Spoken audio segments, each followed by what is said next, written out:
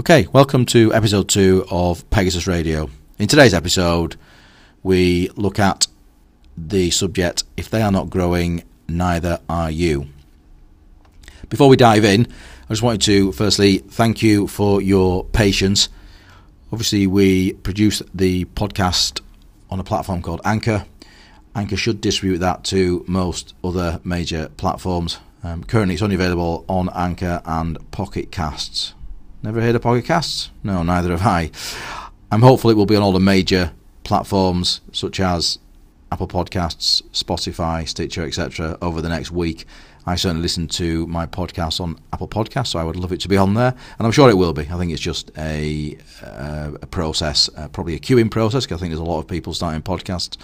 So it's just an issue there, but I'm sure it will be on your favourite podcast platform within the next week, so please do bear with me. Okay, let's dive into episode 2.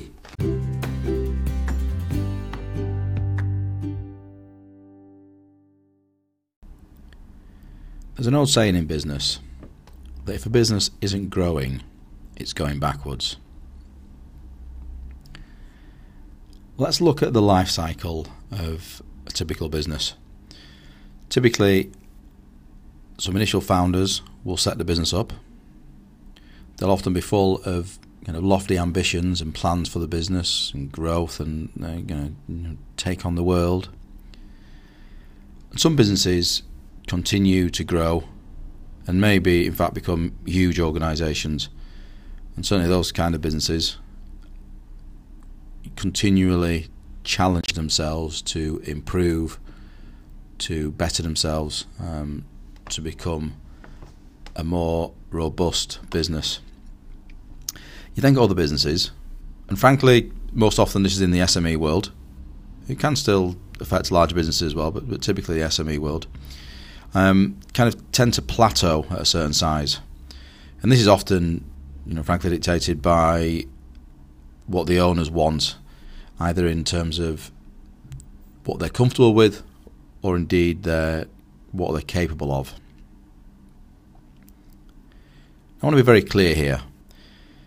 It's often the founders and owners, often the same people still, who took all the initial risk in the early days by setting up the business and all the fun and games of setting up a business and riding those ups and downs, the roller coaster of owning a business.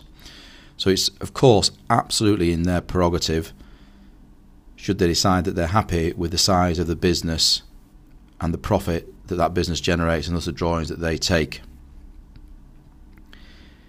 If that's the case, then obviously power to their elbow. They've created the business, they've worked hard to get it to that place, and if they are now comfortable with what it gives them in terms of lifestyle, then why shouldn't they be happy with that? Why would they risk that further growth? However, obviously the question is, where does that leave you personally within that business, particularly if you're an ambitious character? Now, it may already be abundantly clear to you that your progression in your current employer is either non-existent or certainly is going to be incredibly slow. In which case, if you are an ambitious character, I do think you should be asking yourself, are you happy there, and is it time to move on? That said, I do speak to many people where it kind of isn't obvious, frankly. And so here are some questions I would perhaps ask yourself about the business you're in. And when I say business, let me be very clear, that could be an individual office. So you could be in a business that is doing, let's say, a national or international business that's doing very well and continuing to grow. But this could be specifically about your particular office, regional office, or indeed maybe department. So the questions to ask would be, has the headcount changed in the last 2 years? In fact, has the headcount changed in the last 5 years? And I'm not talking about, one or two people coming and going, and maybe, okay, the numbers are previously 10 2 years ago, they're now 12. That's not really growth. What I'm saying is, has it grown significantly? Is the business already top heavy above you? And if so, is it likely that any of those individuals above you are likely to leave or move up anytime soon? Also, how many people are at your level currently? Is it quite a number? If there is a rare opportunity for promotion, how many people are you competing against? In fact, perhaps a good question is, when was the last significant promotion made within the business?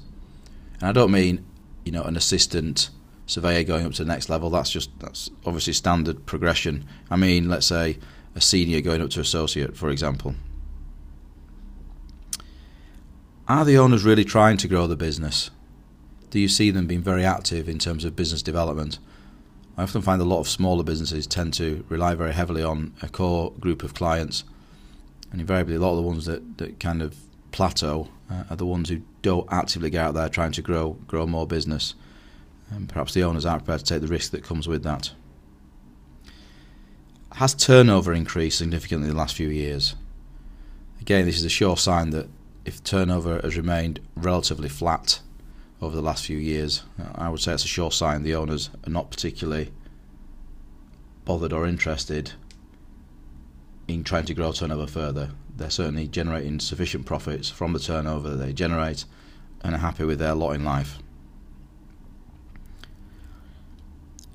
If your answers to all of those questions point to a business that is static or stagnant, then I do think you genuinely and realistically and objectively need to ask yourself, how are you going to advance in the business?